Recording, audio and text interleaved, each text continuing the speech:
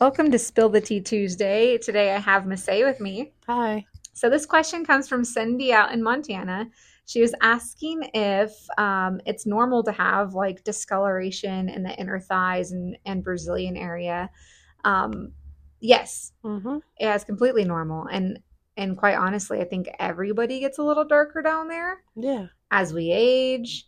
If you've had a baby, we're just naturally warmer and more moist down there. Especially, Yeah. I mean, Montana, I'm sure there's some snow up there. You're bundling up. There's a lot of heat down in those drawers. So let's say, pop quiz. How do you create color in the skin? I would say like main reason for like down there would be like friction. So if you're working out, tight clothes, Yes. heat, Yes, heat in general. So heat I'm going to go causes more that. like textbook here. Your Mm-hmm. melanocytes. Your Yeah. melanocytes are your color producing agents. And when they get too hot, Mm-hmm. there's too much friction and they get upset, they're going to spit out color.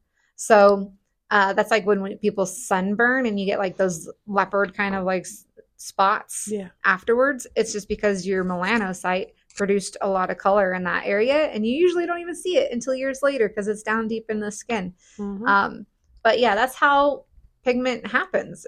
And if you're a darker skinned person, you just have more active melanocytes. They're producing color more often than somebody who's super pale and white. Mm-hmm. So I think the specific area that she's talking about, like that groin area, Yeah.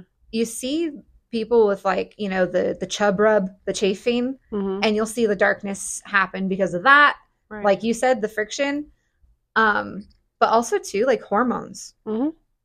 So I feel like when women go through pregnancy, not only do they get that like little pregnancy line, that's Yeah. pigment, Mm-hmm. but the lower labia area gets a lot darker too. Have you noticed on I your have. pregnant clients that it's just Yeah. like darker? That makes sense. Have you ever whacked somebody and then they got pregnant and you kind of like saw the process? Mm-hmm. Yeah. Okay. Tell me what you see. Cause like, I'll tell you what I see. Like the Like their labia. genitals in general. Like, do you feel like it changes? I feel like kind of it blossoms a little bit more. Masay's showing me her hand right now and she's like in a fist and she's like opening her hand all slow. Blossoms. I mean, yeah. It does. It does. Mm-hmm. There was this one time I was waxing somebody and I was like, are you pregnant? And she was like, and I don't know what I think it was. I had two clients that were like pregnant at the same time because that Mm-hmm. sometimes happens. Like there's something in the water like Right. at that time of year. And I was like, oh yeah, are you this or that? Like you're how far along are is your pregnancy? Like are you pregnant kind of thing? And she was like, how did you know? She's like, we haven't told anybody. And it was just because like I guess I assumed she was one of those clients that had already told me she was pregnant. Right. Like I totally forgot like who was who. And yeah, she was pregnant. And Mm-hmm. it was because like she just looked a little more like you said, blossomed, a Mm-hmm. little bit puffy, a little more Yeah. open. Yeah. And you can kind of tell when someone's pregnant when you're Yeah. waxing them. Uh-huh. So if your waxer out there tells you like, hey, you pregnant? Like go take a test. Because we've seen some differences in bodies. I've had clients that they were not pregnant when I met them, and then they've had like 3 kids since I've had them as a client. Mm. So like you see their body like morph and like go back and like Right. shift. Man, our bodies are super cool machines. Mm-hmm. Super cool. Have you ever seen like the slow-mo video of like a pregnancy, like the organs, like what happens on the inside? Oh yeah, it's just shifting everywhere. I'm like, Oh, oh yeah. Like the stomach's like off to the yeah, side. your organs Like, are just shoved in there. yeah, your organs are all like split apart. And so this baby can grow. It's kind of Mm-hmm. gross, but kind of cool at the same time. Mm-hmm. So pigment can happen because of pregnancy and hormones, huge hormonal change with like birth controls that can do Mm-hmm. it. Like, so somebody who's never had kids can have a huge hormonal change, Right. and get pigment from that. But how do we treat it? What do we do? There's 2 different kinds of exfoliation. Pop quiz. Chemical mechanical exfoliation? Is Yep. okay, I was like, wait. You're like, I'm nervous. I'm sweating. Yes. Yeah. Mechanical also is considered physical. Mm-hmm. And that's like your your Scrubs. scrubbies, yeah, your washcloths, your dry brushes, your sugar scrubs, salt scrubs, anything that's scratchy is Hmm. considered a mechanical or physical exfoliation. The other kind of exfoliation that we can use is Chemical exfoliation. So like acids, active acids, glycolic, salicylic, lactic acid, mhm, like serums and stuff. So like the yeah, roll-on ingrown serums. exactly. A lot of those roll-on ingrown serums you'll see have like glycolic acid. And why do we use glycolic acid? It's gonna like goes down into the skin a little deeper. It's gonna help loosen everything up, bring it to the surface a little Yeah, bit. it's going to break it down. The way like I explain it when I'm training people is like glycolic, like I think of the word glycolic and I think of little gladiators, Mm-hmm. like the little Spartan guys that are like kicking things down.